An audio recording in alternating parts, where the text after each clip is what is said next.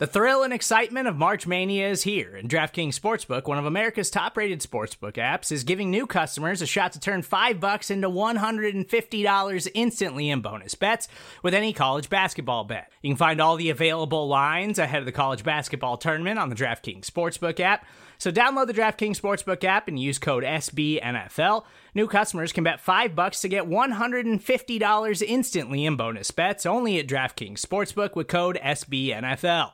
The crown is yours. Gambling problem? Call 1-800-GAMBLER, or in West Virginia, visit www.1800gambler.net. In New York, call 877-8-HOPE-NY or text HOPE-NY. In Connecticut, help is available for problem gambling. Call 888-789-7777 or visit ccpg.org. Please play responsibly on behalf of Boot Hill Casino and Resort. 21 plus, age varies by jurisdiction, void in Ontario. Bonus bets expire 168 hours after issuance. See dkng.com/bball for eligibility, deposit restrictions, terms, and responsible gaming resources. This episode is dedicated to Calvin Crippen.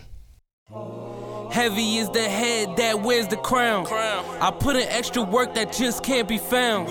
I took the sword out the stone, wasn't a thing.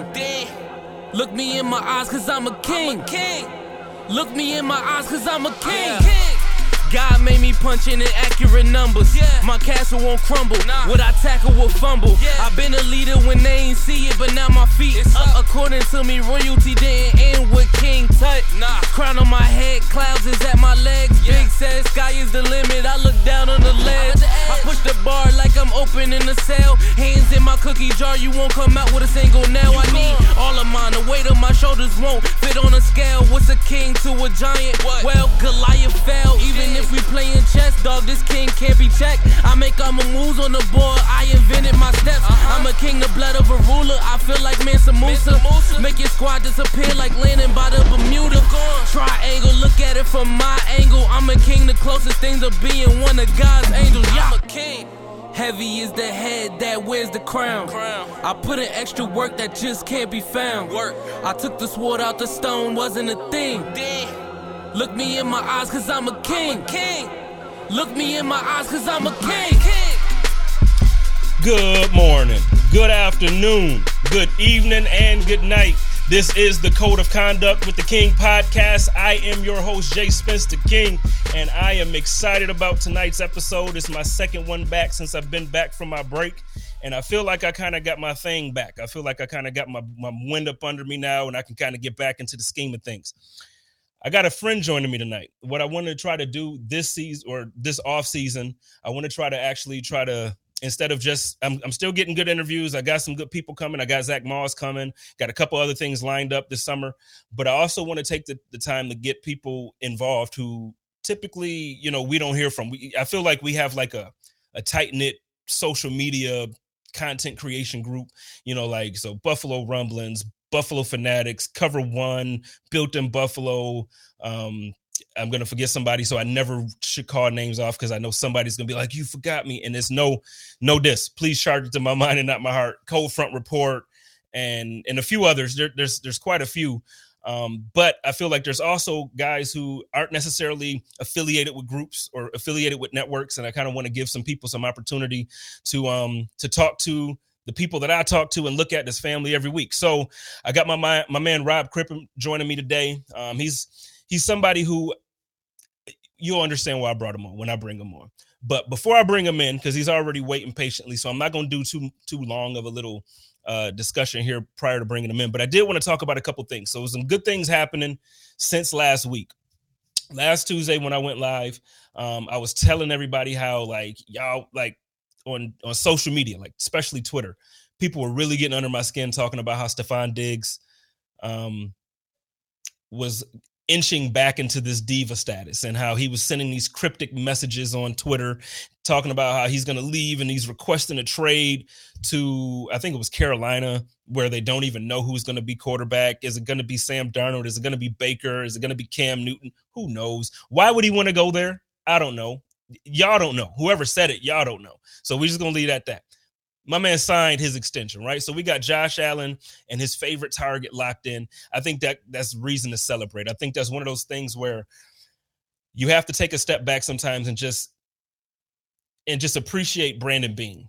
We got to appreciate who Brandon Beane is because we give him some rough times for certain moments. For instance, we just re-signed Bobby Hart. Boo. You know what I mean? I ain't gonna say that loud, but I'm gonna say it again. Boo. We just signed Bobby Hart. But I don't want to disrespect any NFL player by calling them a camp body. But with the depth that we have now, that you're bringing over an all-pro caliber, a Pro Bowl caliber left guard, and we brought back.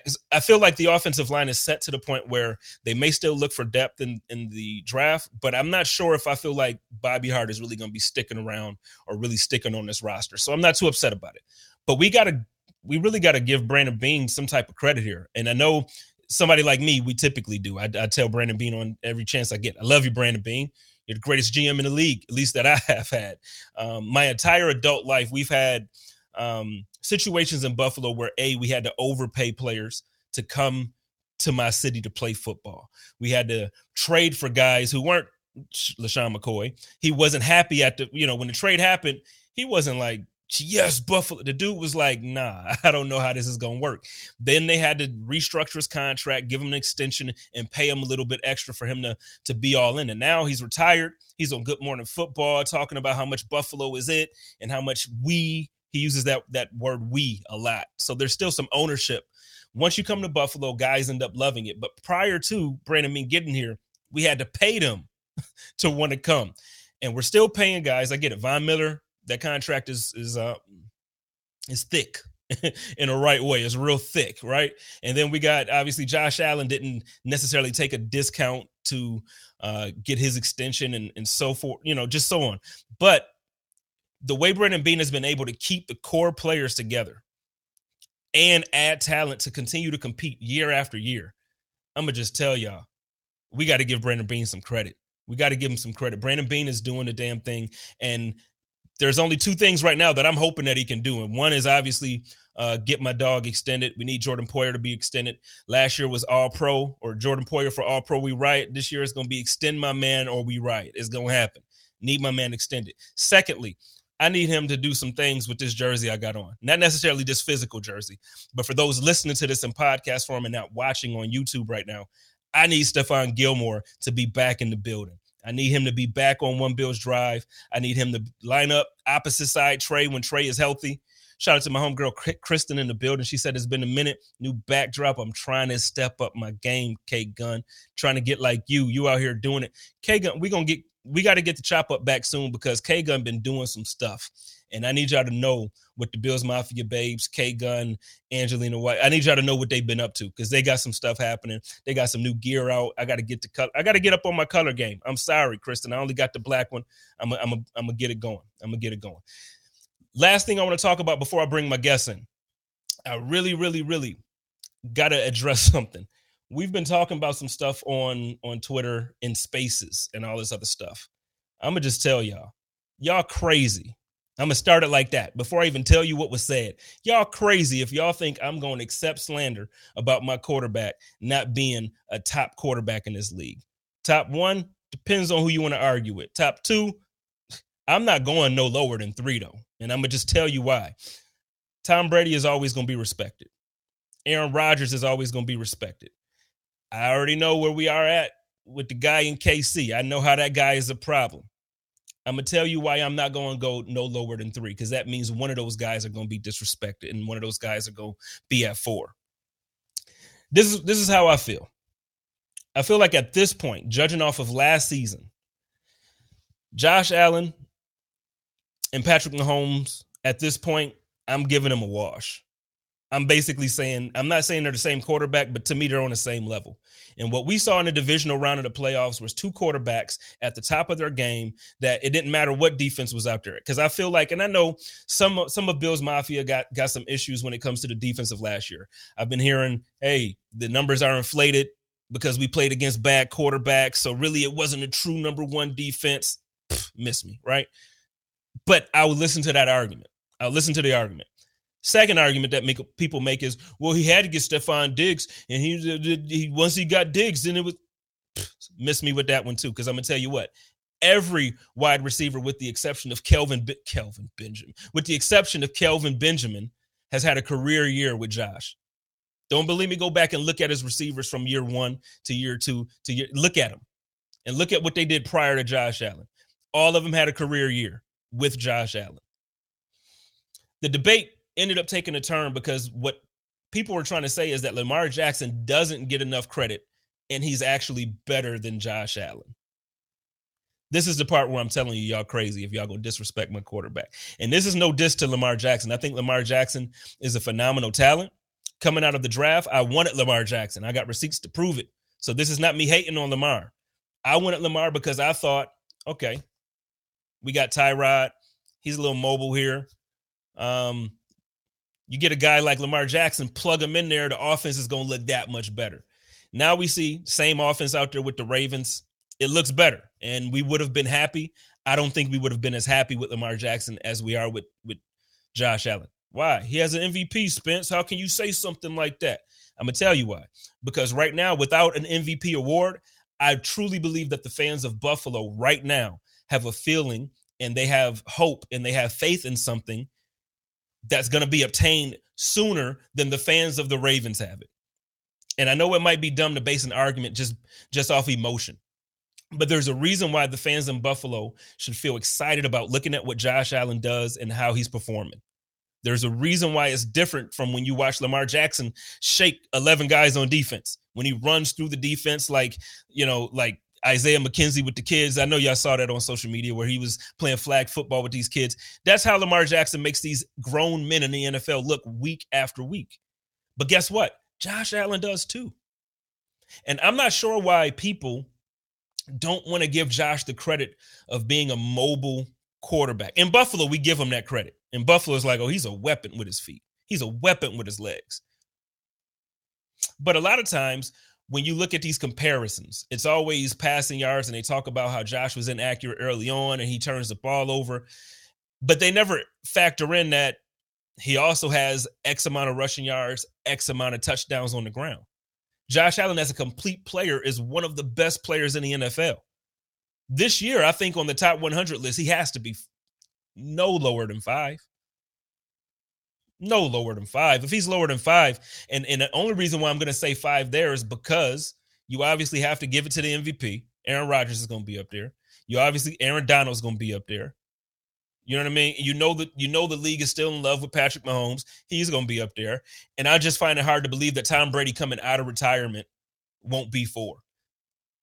So I just feel like from that conversation alone, Josh will be 5. Who we putting over Lamar? Are we going to really put Lamar Jackson? Are we really going to put Justin Herbert, or, with all due respect, Joe Burrow? I get it. He just went to the Super Bowl. Do we think that the way that the Cincinnati Bengals won is sustainable? I'm talking too long. Let me bring my guest in, and we can start there. We're gonna start there, and then we're gonna get into this whole talk about Coach McDermott, whether or not he's a top 5, top 10 coach in the league. We're gonna talk about if 13 seconds puts him on a hot seat. I got my friend, Mr. Rob Crippen, joining me. What up, Rob? What's good, Jay? How you doing, King?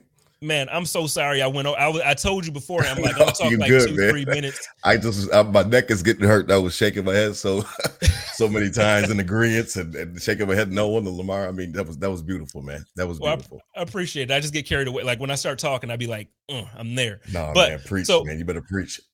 Before because I do want to take a moment to introduce you, let everybody know where you are, like what type of, where your podcast can be found and anything you got going on. But before we get there, I was talking a little bit about just now about, Lamar Jackson, or just where Josh Allen falls in the grand scheme of things, because people don't want to give him certain types of credit. Where do you look at Josh Allen as a talent in the NFL amongst other quarterbacks? Like, where would you rate him? Josh Allen is to me, he's the best quarterback in the league. Now, I know I'm a little bit biased, but that game against Kansas City in the divisional round last year did change my opinion of him. When he got the bag before the season started, I was one of the proponents that would have said that it was okay to wait for him for about another year or so. After last season, he's converted me. I'm all the way in. He's the best quarterback in the league. You can put him right up there with Mahomes. You can put him right up there with Rodgers. You can put him right up there with Brady. There's no difference. I'm trying to tell you. What you talked about with his running ability makes him, and what separates him. No quarterback can go through a linebacker, go over defensive backs, and throw the ball the way Josh does. He's a complete package, period. And that's the thing, like, it's his rookie year and maybe his second year as well. We can look at plays where he may not have been the most accurate guy, like, and I get that. Mm-hmm. There were moments where he was, just trying to force things and it just wasn't the right call. So I get that too. Mm-hmm. But one of the things that I think that Josh Allen has that others just don't seem to have, and I can't even say don't seem to have it because they have it, but in different ways. He has an it factor that it comes down to when it's time to make a play. You just feel confident that he's going to make it. Absolutely. I mean, think about the Thanksgiving game against the Cowboys, that fourth down play with the fumble. I mean, Josh was not going to be stopped. He was just going to be willed to get that first down. Like certain situations last year, think about the Patriots game where that fourth down play, he's scrambling, he's running around in Foxborough like we needed him. When we needed him, he was there every single time. And obviously the division round game as well. Like every single time he needs to be money, he's on the stage. He's ready to go. I think his last bag, what that Kyle Brandt talks about, that sugar high Josh game, was probably that Houston game. That's the last time we've seen that type of play from him. Yeah. And shout out to K-Gun. She says it's been a dope journey watching him move from sugar high Josh to cool, all collected, in control Josh. And I wanted to bring this point up because one of the things that really impressed me was like the last 4 or 5 games that we've seen from Josh Allen. So like the end of the season going into the playoffs. The playoffs especially, there's no bigger stage unless you get to the Super Bowl. There's no bigger stage to do what Josh Allen did. And against the Patriots, against somebody who is basically universally looked at as the greatest coach of all time, best defensive mind of all time, no punts. So the offense was perfect against the greatest defensive mind in the history of football, Bill Belichick. No punts in the playoffs. Perfection in the park. I called it perfection in the park. And so when you look at that, I feel like, and this is kind of what I was alluding to when I said the Lamar Jackson fans have a reason to be excited about Lamar Jackson. He's that dude. But I feel like we just watched Josh Allen kind of boss up or level up in front of our eyes. And I don't think he's going to go back. Like, I'm not saying he's going to give us a perfect offensive game every single week for 17 weeks in the regular season. Guys have bad games or make bad throws. So, so I don't want my fandom to go too far here. But in reality, what I saw from Josh, and I went back yesterday on purpose to watch the game against the Chiefs. I rewatched the game against the Patriots, and I rewatched. So literally the last 5 games that we saw from Josh Allen, I went back to watch. Dude, he's locked in a whole different way. He's on the money. Listen, he was so locked in that Patriots game. I called the perfection in the park because I really couldn't even believe what I was seeing, Spence. Like the way that the game unfolded, I felt like I was in some type of Bills euphoric movie. Like I had no idea what was going on. Every single drive landed the exact same way it was supposed to land. Like every single play went the exact same way it was supposed to go. Like everything that Daboll was drawing up, Josh was executing, literally being the quarterback on the field. And he's not only locked in, not only does he's not going back, I feel like we've got Super Bowls to come in the future. I feel like there's a way for us to get to the title. I don't know when it's going to happen. I'm not as optimistic as you are. I know you talked about being in Super Bowls 3 out of 5 years in the future. I don't know about that. The NFL is hard with the competition. I said that. You can get us one. I didn't say that. When did I say that? I said out of the next 5 years, we're going to get one. I don't know about 3 out of 5. I think not 3 out of 5 Super Bowls, but be in. Oh, okay. I just wanted to make sure because I'm like, wait, hard. I'm that's like, hard. Whoa. 3 out of 5 Super Bowl appearances is hard. That's tough. But I think we can get a Super Bowl for sure with Josh. Absolutely. I do too, especially like I said, the Bills are all in now. Brandon Beane, we got Von Miller. We're actively recruiting guys like Stephon Gilmore to come back to the team. Come back home, Steph. Come on, Gilly Lock. Let's get this. Raquel, stand come up. On. That's right. I even got you on my other screen. Just come on back, man. Just come on back. You and Trey. You and Trigger Trey. The Gilly Lock and the Trigger Trey Lock. Yo, come on, man. We got the best goalie. Come on. That's the best combo in the league. That'll be locking down. Let's do it. Sending the ECMC. Anyway, okay, so let's get into the reason why I got you here, man. I want to start using my platform throughout the off season to make sure that people who aren't necessarily part of the regular little bubble community that a lot of us are a part of. I want to make sure I'm starting to bring people into that community and vice versa. So let's talk a little bit about first. Your name is Rob Crippen. You have a show. You are the host of the Nickel City Crew podcast.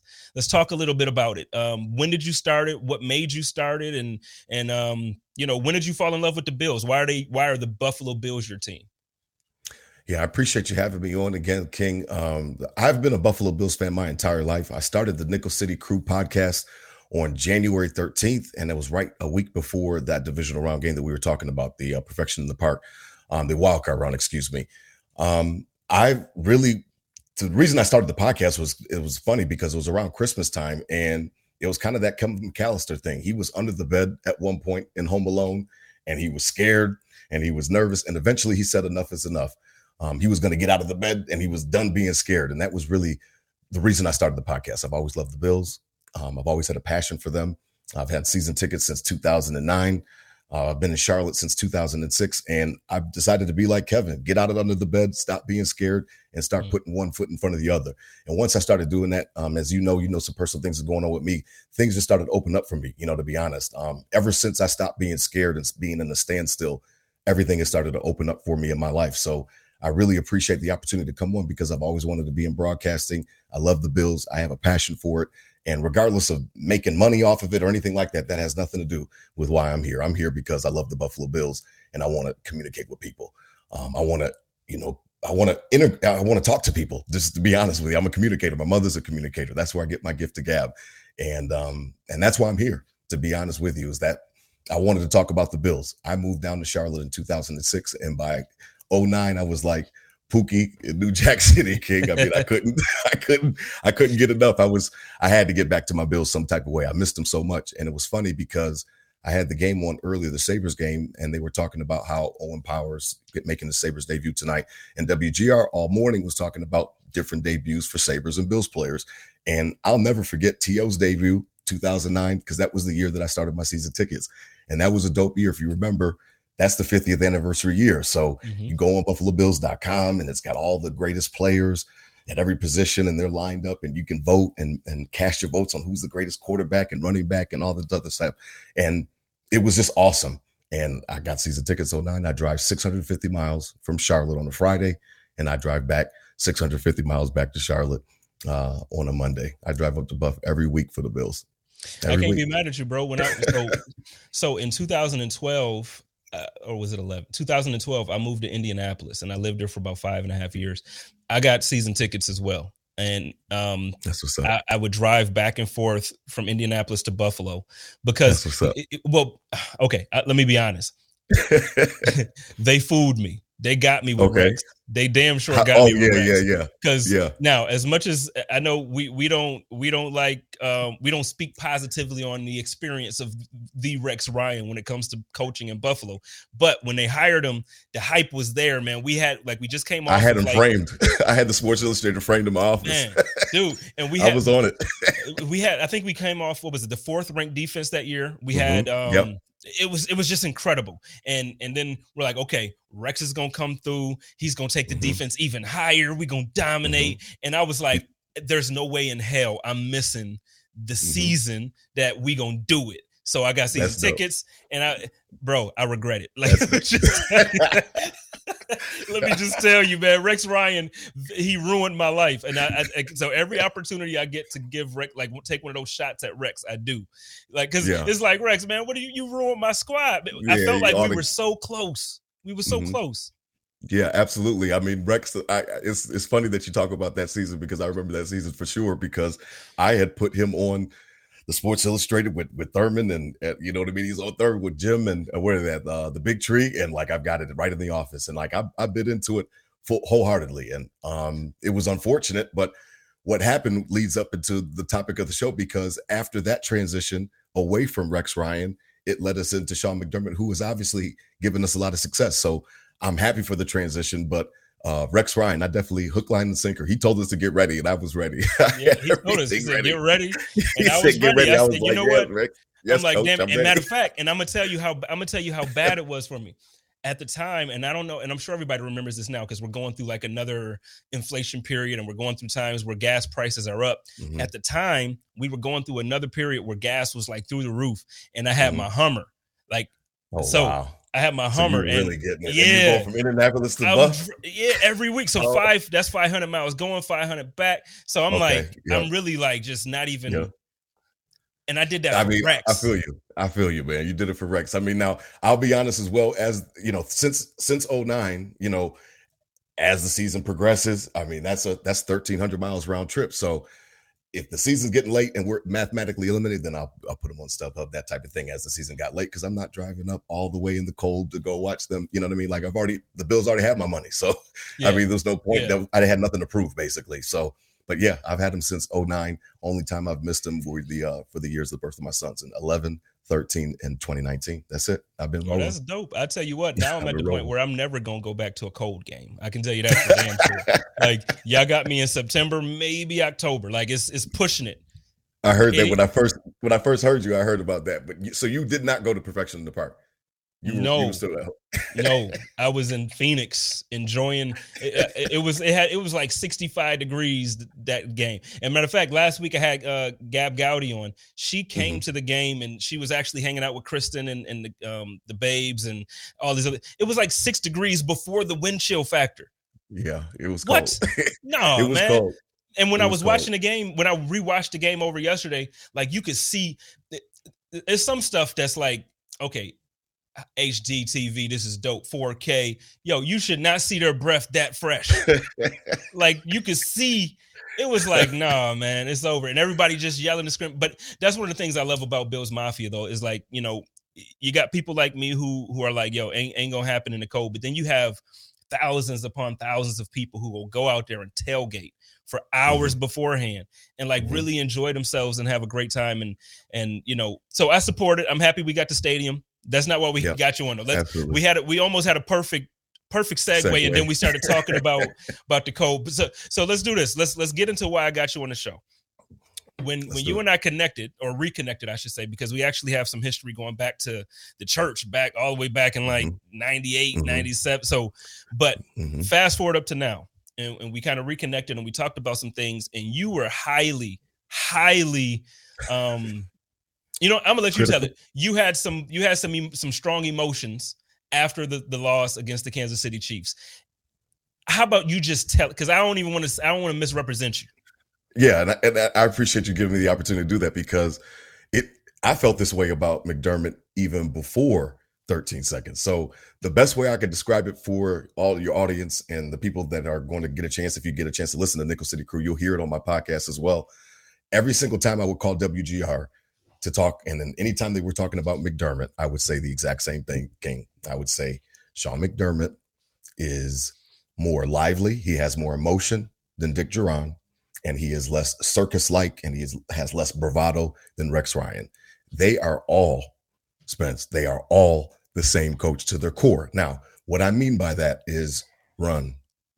Stop the run.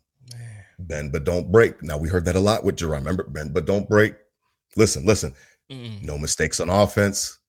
Let's limit turnovers. All the type of coach jargon that I hear, McDermott subscribes to. So I know that you're itching just like you were itching that day. You know what I mean? And I thought our friendship was going to take a side turn. You were going on vacation. I didn't hear. I was texting like this too. I was like, "What you mean, McDermott?" Like, bro, go ahead, finish. Go ahead. Listen. Obviously, Sean McDermott is better than Rex Ryan. Obviously, he's a better coach than Dick Jauron. He commands the players' respect, and they respect him. We have to give him his due. The players do play hard for him. They like him. My thing about Sean McDermott that bothers me is in tough late game situations, or sometimes end of half, or will include fourth down situations. I feel like he is trying to coach the game not to lose it, as opposed to going and grabbing the game. And that bothers me as a fan, because again, we just talked about it. You drove up from Indianapolis 1,000 miles round trip. I drive up from Charlotte 1,300 miles round trip. This means something to all of us as Bills Mafia. And because of that, I think that he's a little bit too conservative, and it bothers me in those key situations. And that had nothing. That's 13 seconds aside. I really don't even know how much we have to talk about 13 seconds because it gets my blood boiling so much. But that aside, 13 seconds aside, I always felt that about Sean McDermott. He is conservative at his core. And you blasted me. I'm gonna be nicer because we live, I ain't gonna. But so I would have agreed with you if you would have said this to me after his first 3 seasons as a head coach. I honestly would have agreed with you. But then Josh Allen, once he, so not this past season, but the season prior, we came out and we just looked different. Like Josh was putting up MVP numbers. The game that did it for me was the Rams game in Buffalo, where Josh and so it's like I agree with you. Even still in that game, we didn't put him away because we had him early. They came back on us, and then Josh. But the reason why I'm saying it changed for me is because it did get to the point where coach was like, no, we're going to go put up points on these boys. We about to step on these boys' necks. And we was just putting points up week after week after week on teams. And it wasn't like, okay, let's put points up. And was it McDermott or was it? It was McDermott. Dable? Okay. You got to give. Okay. So what we can't do though, like in the grand scheme of things, we can't give the offensive coordinator credit and not the head coach. And then blame it on the coach. So it's because to me, like the coaching staff. So as much as I love Brian Daboll and I hope he does well in New Jersey, and as much as I love Frazier and all those other guys, it at the end of the day, it falls on Sean McDermott. If we take an L, it don't go on Brian Daboll's coaching record. Like his coaching record starts now. Leslie Frazier has it from when he was in Minnesota and everything. So right now it falls on Sean. So for me, whether it was Daboll saying, hey, have faith in me, let's do this, or whether it was Sean saying, Josh is our dude now, let's do this. Either way, we exploded. And it carried into this last season as well. Now, we had a couple that I hated, and I'll give that to you. The game against the Jaguars, like man, when I tell you, like I loathe at the thought of that game because there's no way in the world your defense, again, from what some fans tell me is overinflated numbers. You don't hold a team to 9 points. Not in the NFL. In the NFL. And then you have a quarterback like Josh Allen with a receiver like Stephon Diggs, and what you don't have that. Score 6 points. There's no way. 6 points. So I'm with you. But that's not a consistent effort that we got from Sean McDermott and the team. So that's why when you were saying this to me, I'm like, what? And then we got to the point where we started talking about 13 seconds. Yeah. Give me your take, because then we about to get into the meat of this thing. So give me your take on the 13 seconds.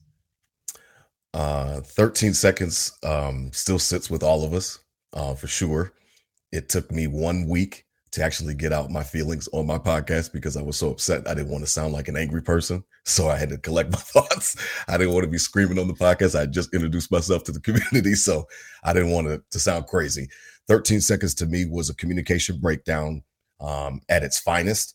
It does fall on Sean McDermott in the end. Now, I heard from a little birdie through the grapevine and sources that there was a breakout in the locker room after the game. I don't know what's true, what's not true. What I do know is that Tyler Bass is an NFL kicker, King.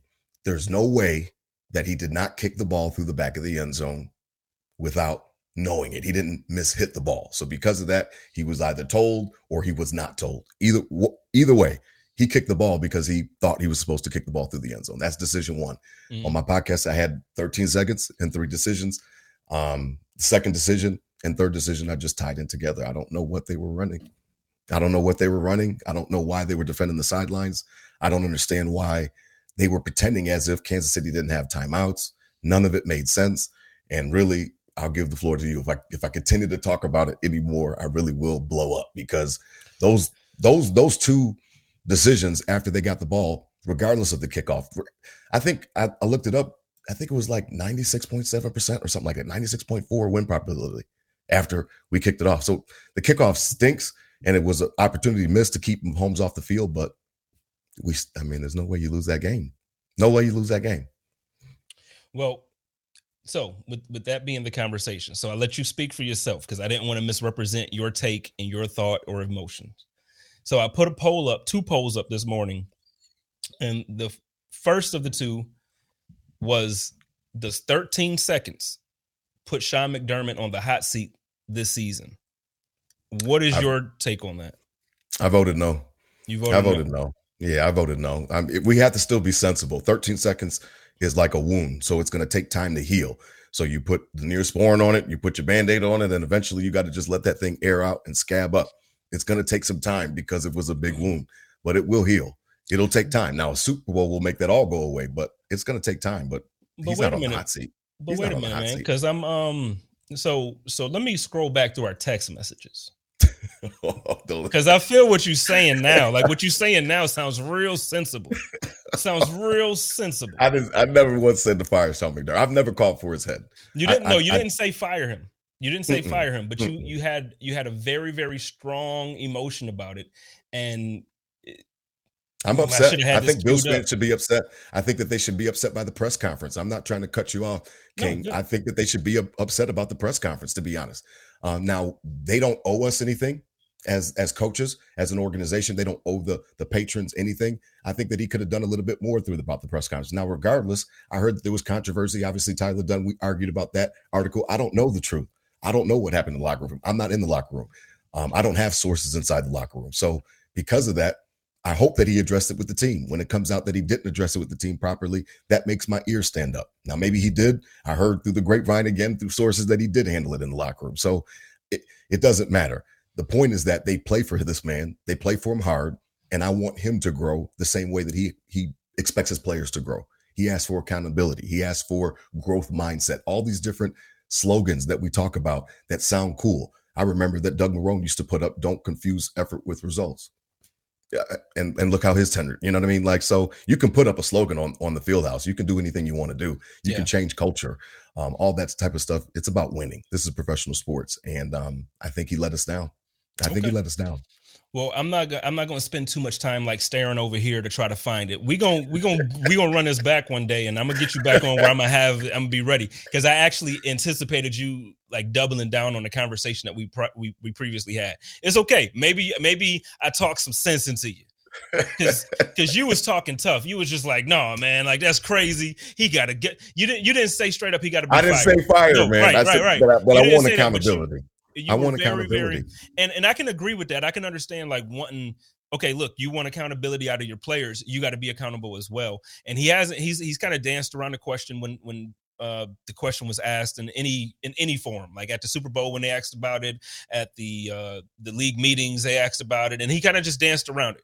And not necessarily to us, King, but like to the team. Like that Tyler Dunne report, I don't know. Like, what did you think about it when you read it? When I read it, I was surprised. So either it's full of like, I don't know how the laws work. Can this guy quote people and it's all fake? Like, I don't know how that all works. Like, I'm new to this.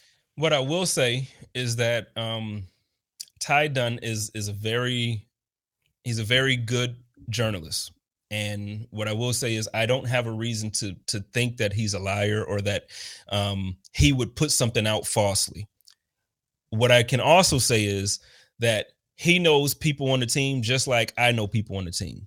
Right. Whoever he spoke to was somebody different than I spoke to.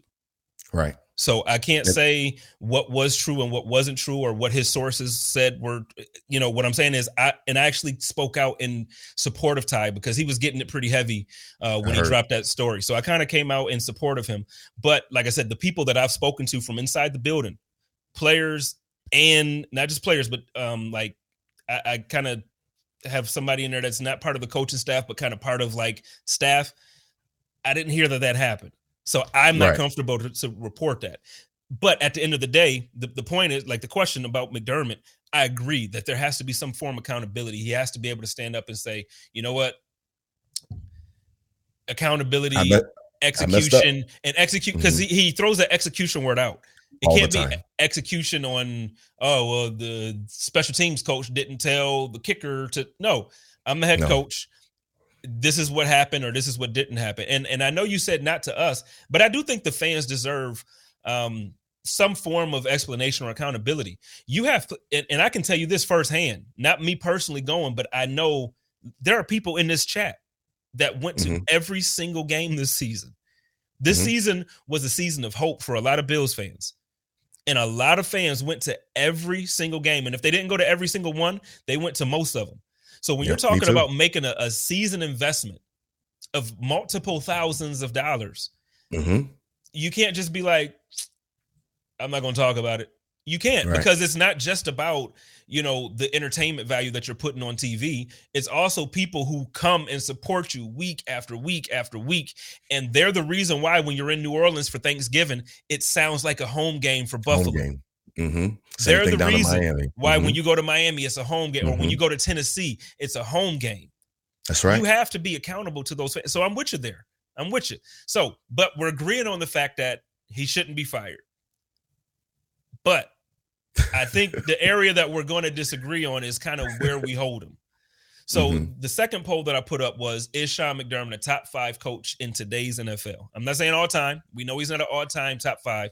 But in today's NFL, is Sean McDermott a top 5? Holla at me in the comments. Let me know where would you place him? Don't just say, yes, he's top 5 or no, he's not. Tell me about where you would place him. We're going to throw up our list. So Rob and I both have a list. You want me to go with yours first, or you want me to do mine first? No. Go with me first, so that way they can rip me, and then they can love on you. All right. So Rob's list. Active top 5 coaches. No order. Well, no, we actually did order it. We ended up ordering it at the end. So he's going Andy Reid first. Sean McVay. Kyle Shanahan.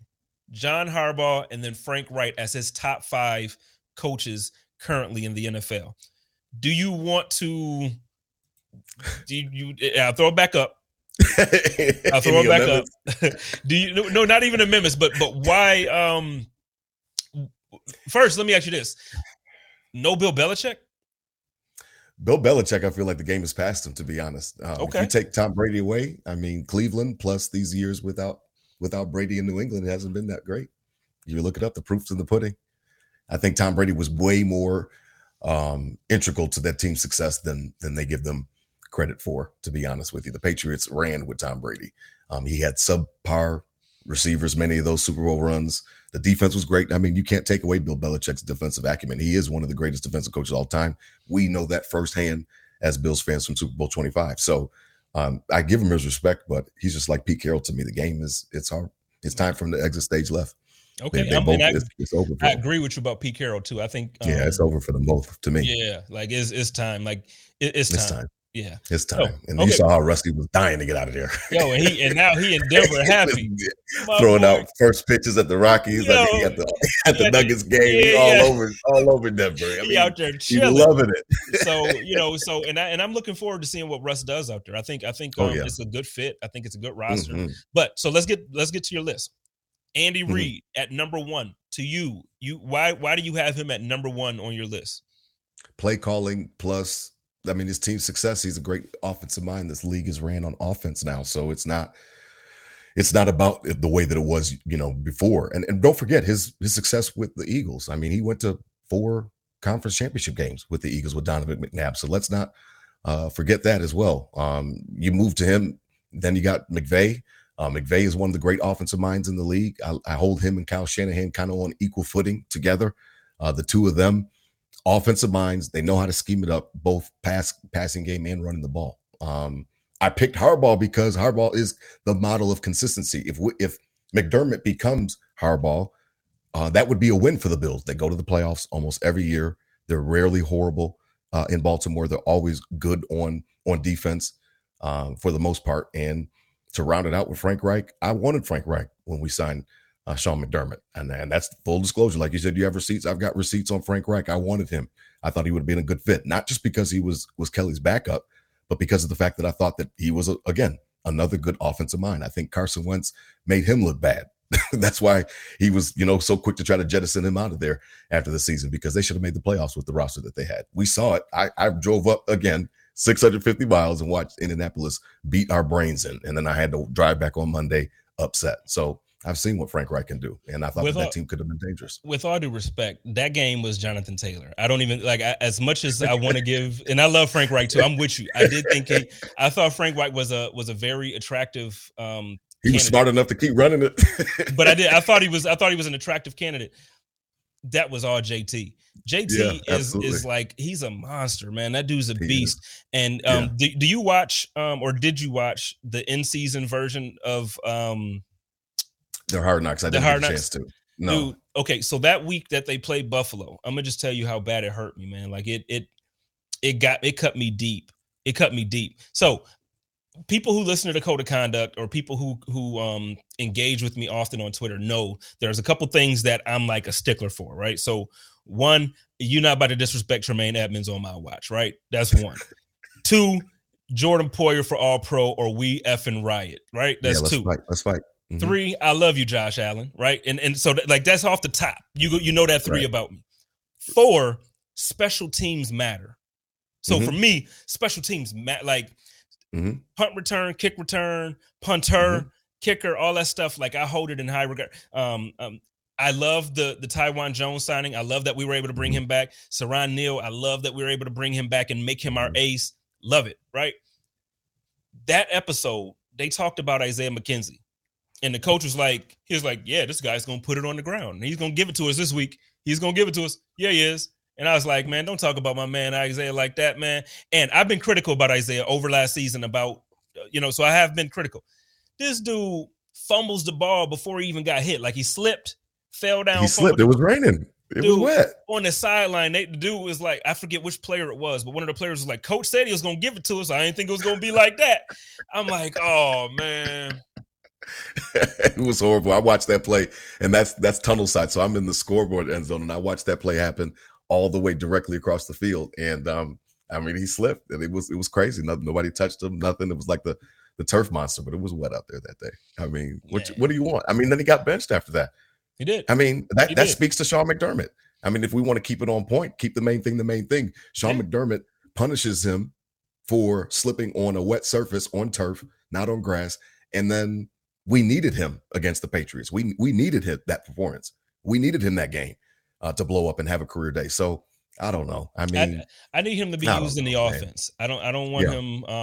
And I've now doesn't need to be featured. Yeah, he don't need. Well, I think he does. Not necessarily featured to the point of like a Stephon Diggs, but he's definitely that gadget player that he does some things that makes defenses scared. I'll say that. So, but. Back to your list. Okay, so Andy Reid, Sean McVay, Kyle Shanahan, John Harbaugh, Frank Reich. The only one, really, the two that I'm going to debate you on about this list, because I think Frank Reich could kind of sneak in there just based on his offensive genius. But then if I say that, then that is going to be a counterproductive point with what I'm bringing up about Kyle Shanahan. Kyle Shanahan, to me, is one of the greatest offensive minds in NFL history. But I think him being a great offensive coordinator does not make him a great coach. Okay. So I don't think I actually had it pulled up here, but I must have lost it. His coaching career, he's 39 and 42. Okay. He's not even 500 for his career. So to me, that I can't put him in the top five. I know he's a brilliant offensive mind. Who have his quarterbacks been? To me, that don't matter. If you're that good and your offense is that deep, no, for real. Look at now. We talking about Sean McDermott. I mean, we give Sean McDermott credit. Yeah. I mean, look at his quarterback. We giving Sean McDermott credit. Look at the first 3 years. When we had Tyrod that first year, Tyrod wasn't he wasn't a mover and shaker. You know what I mean? Like he wasn't making us. Guess what? We made the playoffs 9-7. For Sean McDermott's career, negative point differential that year. He's 49 and 32. With Josh Allen's rookie year, when he was at one point in Josh's rookie year, we were trending to be the worst offense in NFL history. And Sean McDermott is 49 and 32. So I can't put Kyle Shanahan as brilliant offensively as I think he is. And I can't put Frank Reich there. John Harbaugh is real rough. That's rough. You told me that they're going to get over you about John Harbaugh. A couple people did in the comments, but I left them. I didn't even bring them up. John Harbaugh, so I like him, and I like the Ravens. It bothers me when like Ravens fans and Bills fans be beefing, because I kind of low key feel like a Ravens fan on the low, not for real, but on the low. We're kind of similar though, a little bit, in certain ways. I think so. So I think Harbaugh has just been so consistent. Like his teams are never bad. It's almost like Mike Tomlin. Like I know we're gonna get to your list, but like Mike Tomlin and John Harbaugh, when I think of those two coaches, I think of consistency. I think of teams that are never out of it. You know what I mean? It might be all the way to week 16 or 17, whatever the case may be, but those teams are never really out of it. They're always in it to the end of the year. I think that speaks a lot to coaching. Harbaugh has been at it a long time. And that's fair. That's 100%. That's absolutely fair. Because that's the argument that I made. And I'll throw my list up. That's the argument that I made. Let's get on your list, man. So for me, we have a couple people that overlap, but I'm going Bill Belichick first. I do think that the game is kind of it's speeding up on him. I won't say that it's behind him. I just think that, when you lose the best quarterback of all time, you got to reset, and that takes time to find guys. So I think he built a phenomenal defense again. They were ranked second in the league, so he did a good job there. Offensively, Mac was a rookie, and he had a very good year as a rookie quarterback. When it was Baker, he had a better year than what Baker had. And Baker's rookie year, everybody was talking about how Baker's going to be great. Now, this is not a Let's Praise Mac Jones show because forget the Patriots. Okay. I can't say the emotion that I want to stay with because we on air, but forget the Patriots, right? But I'm just saying, Bill Belichick, I got to give him that credit. He's that dude. He made the playoffs with a rookie quarterback with no real receivers. He signed 2 tight ends to buku money, and only one of them showed up, barely. Right. So I got to. He did it. He did pretty good. Andy Reid, I can't deny it. I know that a lot of the criticism early on is the same criticism that we're giving Sean McDermott right now. Just think about that. But he's the man. He got the Super Bowl. He's always got one of the most talented rosters, top to bottom. This year, I don't know what his defense is going to look like, but we'll see. Mike Tomlin, the same argument that you gave about Harbaugh, because I think that Mike Tomlin in Pittsburgh, he has never had a losing season. He's done things. The fact that he was able to coach Antonio Brown makes him, to me, he should be the number 1 coach of all time. Yeah, he's amazing. Just period. That circus act. Him and Phil Jackson, all those personalities. So 4, I'm gonna go Sean McVay. Now, Sean McVay, yes, he just won a Super Bowl. But it's not just because he won a Super Bowl. He took a quarterback that is like worse than most to the Super Bowl before and lost it. He's always been brilliant. He just needed a little bit of upgrade on that. I see a man in the comments say no Vrabel. No, I don't like Vrabel, and I don't like Tennessee. I don't like nothing about Vrabel. Yeah, y'all lucky. Hopefully that's sarcasm. I think. Hopefully. Well, no, I mean he's solid. His team's won. I think I got his record put up here. They flame out though in pretty glorious fashion when the lights get bright. Playoffs, he disappears. They're 41. That matters. He's 41-24 for his career. You can definitely make an argument, but like I said, to me, Sean McVay is there, and then Matt LaFleur. Look, I know he has Aaron Rodgers, right? But you can't. That's where I got my beef with your list, man. Goodness gracious! But check this: Aaron Rodgers really only threw it to one player. He threw it to Devontae Adams. The defense improved. He made Aaron Rodgers a little bit more comfortable. It wasn't just Aaron Rodgers' show. That defense absolutely played a part in getting those wins. And Matt LaFleur, look, regardless if you got Aaron Rodgers or not, he's 39-10 for his career. I understand they're getting the W's for sure. What did they? I mean, they also flaming out in the playoffs, glorious fashion, home field advantage. None of that matters. I don't know, but yeah, I mean, he's won a lot of games. You're right. He's won a lot. But now this is where it comes down to then, because neither of us have Coach McDermott in our top 10. Some people on the outside looking in will look at that as like a shot. Like, this is a Bill show and you ain't got to do. Now, realistically, I have Sean McDermott. I have him 6 on my list. I don't have him any lower than 6. The reason why, and I'll be very, very honest and transparent about this. Prior to the game against the Chiefs, he probably was 4 for me. Okay. Sean McVay inched up with the Super Bowl win, and Sean McDermott inched down with to me, seconds. The mental, not even just the 13 seconds, but not just even the 13 seconds. So 13 seconds, the issue with the 13 seconds that I had is the decision to play the type of coverage that we did. If we kicked it out the end zone, whatever, right? Like, okay, it's 13 seconds. You got to stop somebody going 50 yards in 13 seconds. That's right. So to me, it's not about, kick it, you make them bounce it, get another 2-3 seconds off the clock. Okay, I get the logic, right? But this is an NFL football franchise with the number 1 ranked defense in the regular season. And you mean to tell me we can't stop a team from going 50 yards to kick a field goal? And I don't care how many timeouts they had. I don't care how many timeouts they had. The defense helped them get down the field.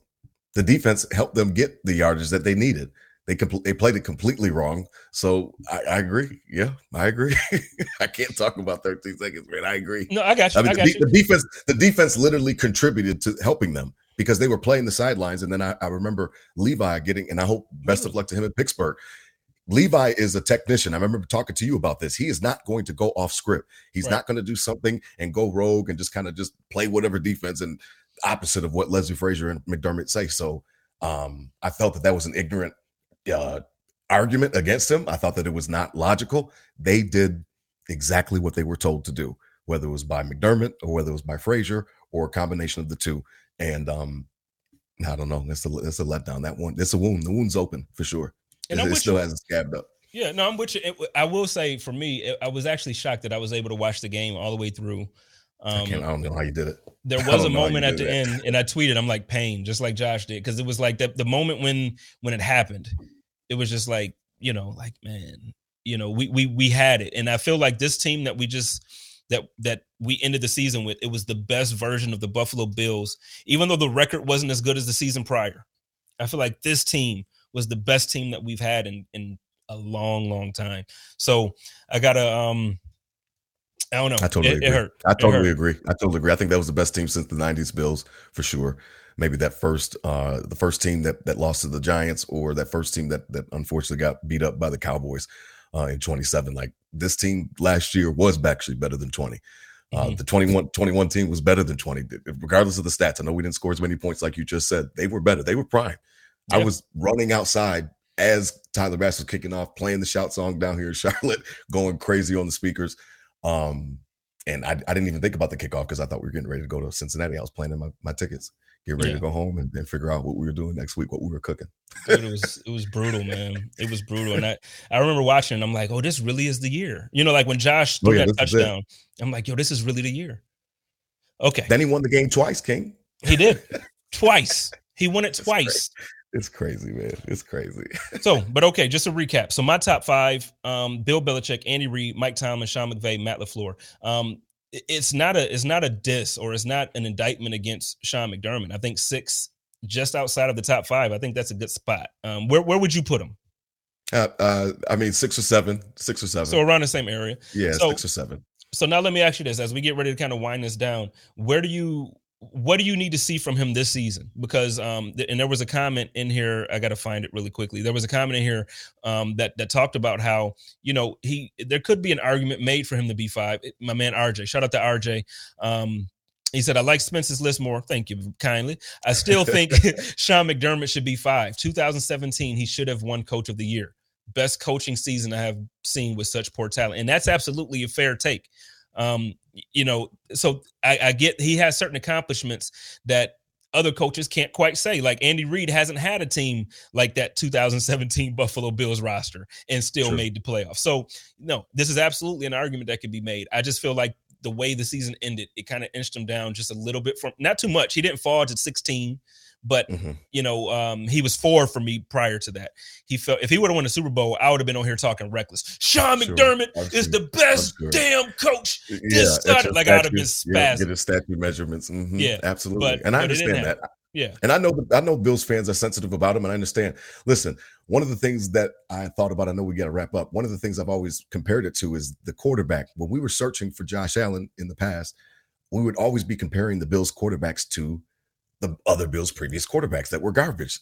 Listen, you've got to compare those guys against their peers. Where do you stand and stack up against your peers when you're playing, or in this case, when you're coaching? So for me, Sean McDermott still has some work to do. What do I want to see from him next year? I want to see just a more aggressive nature all around. I'm not saying that he's conservative all of the time. I know he goes for it sometimes.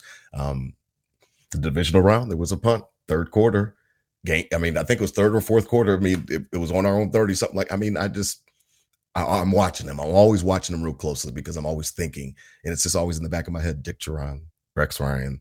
He doesn't want to lose it, and I just can't get that out of my head. That goes back way before 13 seconds, tough. Man. I'm sorry, man. I'm sorry.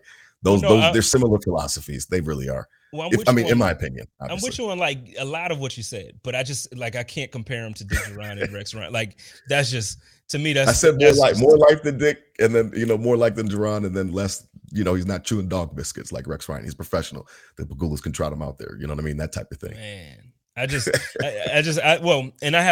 a real strong love for Sean McDermott. So I'll admit that my fandom a lot of times, like I give a nickname to, I love like deeply.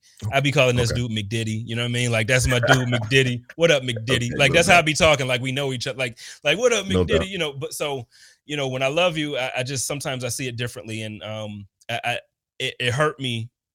Because there was a point I actually did a show, and I was going to download the clip and play it at the beginning of this. But I did a show a couple years back when I was part of Buffalo Fanatics, and I actually did play Sean McDermott in the top 5 at that time. But this is going back 2 seasons ago now, like the beginning of the first year that Josh was Josh. I had that tape. So I don't know. I think for me, what I need to see from Sean this year is just a little bit. I need to see a little bit more trust in Josh. I think good coaches and good leaders know how to delegate properly.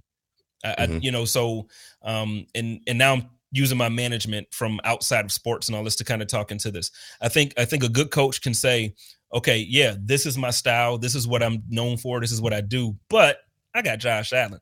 Josh, I'm going to give you a little bit more freedom on the offense when it comes to this. I need that trust. But I also need, like we talked about earlier, a little bit of accountability where when game time decisions are made, I understand that you trust you want them to trust Leslie Frazier, and you want them to trust your offensive coordinator. Now we have Ken Dorsey. So you want that trust, but at the same time, I also want to see Sean McDermott step up, and if he is making the call, I need him to also say I made the call. Or if he didn't make the call, say I didn't make the call. This one was on, because I remember a couple years ago, it was rumored that Leslie Frazier was kind of not doing well. Sean McDermott took over the calls. Took over the responsibility. I need to see that. I need to see Sean McDermott saying, "Nah, this ain't going down because I'm trying to win this thing." That's what I need to see. That's what I need to see. I understand. And I agree with you. I don't know if he's got that type of mentality all of the time. I think that he does. I think that he entrusts his people, like you just kind of spoke to. I think he entrusts his coordinators to kind of do their thing. And I think that could have been part of the reason why we kind of got snake bitten. I'm not saying that was on Leslie. I'm saying that 13 seconds could have been a situation where he was quiet and mum on Tyler Bass, or it didn't get properly communicated because he was entrusting Heath Farwell to get the instructions to, or whatever the case may be, as instead of being a dog and going grabbing that thing and going and grabbing Tyler's face mask or his shoulder pads and saying, "Hey, do this," and then first down, second down, "Hey, play this." You know what I mean? Soft shell, come. You know what I mean? Yeah. So that type of thing. So I think we're gonna see it, man. So what I want to do is too, and I'll kind of make this commitment on air. I want to get you back on the show a little bit later in the off season. I want to kind of do go through the schedule and get your win-loss prediction. Absolutely. So, but before we do that, before we get out of here and our way, way, way too early predictions before the draft and all that stuff, looking at the rosters now and looking at how things have shaken up in the AFC, how do you see the Bills finishing up in the AFC this year? We should be the representative in the Super Bowl, period. This is not bravado. It's not just because of Von Miller. It's a combination of Brandon Beane and the roster that he has built. I loved your open because it is so true. Give this man his flowers while he's here. Let him know that he's appreciated right now. He's the best GM in the league. I couldn't stop shaking my head. The way he has just mastered the roster, the way he has brought on additions, Saffold, and then Settles and the other defense. He rotated our entire defensive line just like that at a snap of a hat. So I'm really excited about the team. I think that we should be the representative to go to the Super Bowl, period. I'm looking at 13-4, 14-3, number 1 seed, home field advantage, all the things that we talked about last year that slipped through our fingers. It's crazy that the thing that stings, I think, the most about 13 seconds in last year is that we were 13 seconds away from hosting Cincinnati. And obviously, I said it in my podcast, I don't know if it would have been Cincinnati or not, but I've got enough bravado. I've got enough. You don't know? Bro, I feel like we would have smacked Cincinnati. I'm trying to be nice. No, because this is and I'm sorry to cut you off there, but no, because people be hyping these boys up because they made the Super Bowl, we lost. So I can't sit here and act like I feel the same way, man. Make it further. But I'm gonna just tell you, I don't know what happened to Kansas City that day that they didn't show up, and I don't know why Sugar High Patrick happened and he threw an interception and all that. I'm gonna just tell you, we would have beat the brakes off of Cincinnati. We would have beat Cincinnati so bad, bro. Like I'm telling you, we would have been in the Super Bowl more than there's ends in the name of Cincinnati. That's how bad we would have beat them boys. We would have just.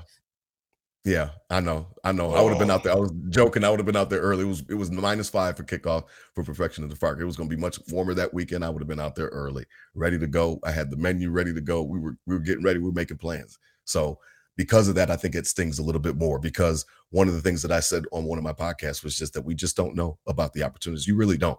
I mean, we can have a bravado about the Bills. We can be confident about the team, even about Brandon Beane, how he's assembled it. You just don't know. Sometimes those opportunities come and they don't come back. I don't think that's going to be the case for this team coming up in 2022, but that was like 2021 is going to stick out for a long time, because that was golden. You host it, you smack them, and then we go to LA. It's perfect conditions, a beautiful palace to go play that game, perfect, pristine conditions. I think we would have lit up the Rams too. I really do. I think it might have been more of a shootout, but Aaron Donald would have been the only thing that could have stopped us from winning the Super Bowl. The Rams, I have more respect for. So I'll be honest. The Rams, I would have been like, okay, that's a game, right? Right. Cincinnati, we would have beat the brakes off of Cincinnati. And I love Joe Burrow. Joe Burrow is probably, outside of Odell Beckham Jr., I think outside of a Buffalo player, he's probably my favorite player in the NFL. I love everything about him. I love his attitude. Like his swag. I like his swag. I like his leadership. The way he talked to people. Like he just got that thing about him. And then I like he got to switch up too. Like he could switch it up real quick. Like he could be talking to somebody and he got a certain type of energy, and then the next question comes from a different type of reporter. He's like real quick, he just get it together. So I love everything about Joe Burrow, man. Like he's that dude. So when I say this, is no disrespect to him as a quarterback. It's no disrespect. I don't think they're gonna make the playoffs this year. We'll say that for next week. So we got my man Rob Crippen in the building. He is the host of the Nickel City Crew podcast. Why don't you let everybody know when your show drops, how often it drops, where they can find it, where they can find you on socials, and then we'll get on up out of here, man. Yeah, I appreciate it, King. I'm on all social media platforms: Facebook, Twitter, at Nickel City Crew. You can check me out on Twitter as well, Instagram. We also could check me out Spotify, SoundCloud, anywhere you get your podcast. You can check me out. Again, I started out a week before the wildcard round. I called it Perfection in the Park. I do a nice little 5-minute intro to get you and welcome you into the crew. And then we just went off and rolling. I drop episode pretty much every week. I try to be consistent. I've been going through some other stuff, so I've been just trying to drop. And tonight was really special, and I really do appreciate you having me on. We're going to get you consistent. I'm going to make sure of it. We're going to make sure that thing get going. And listen, ladies and gentlemen, please go find my brother on Twitter, on whatever platform he's on. And you have my word. I'll start sharing your shows so that, because I know you're not much for social. So I know you're not on Twitter much and all that stuff. So I'll make sure I share it to the people that I interact with on a daily basis. But man, I can't thank you enough for coming on and being a part of this show. And ladies and gentlemen, y'all know how I do it over here. It's your boy, Jay Spencer King. I represent that vodcast is what Joe told me to call it, the Vodcast Network of Buffalo Rumblings, and it is the code of conduct. Y'all take care of each other, y'all love each other, and live in peace. And as always, stay positive, test negative. Go Bills. You got to go Bills, man. Go Bills, man. It's your show. I'm not trying to step on your toes. Go Bills, man.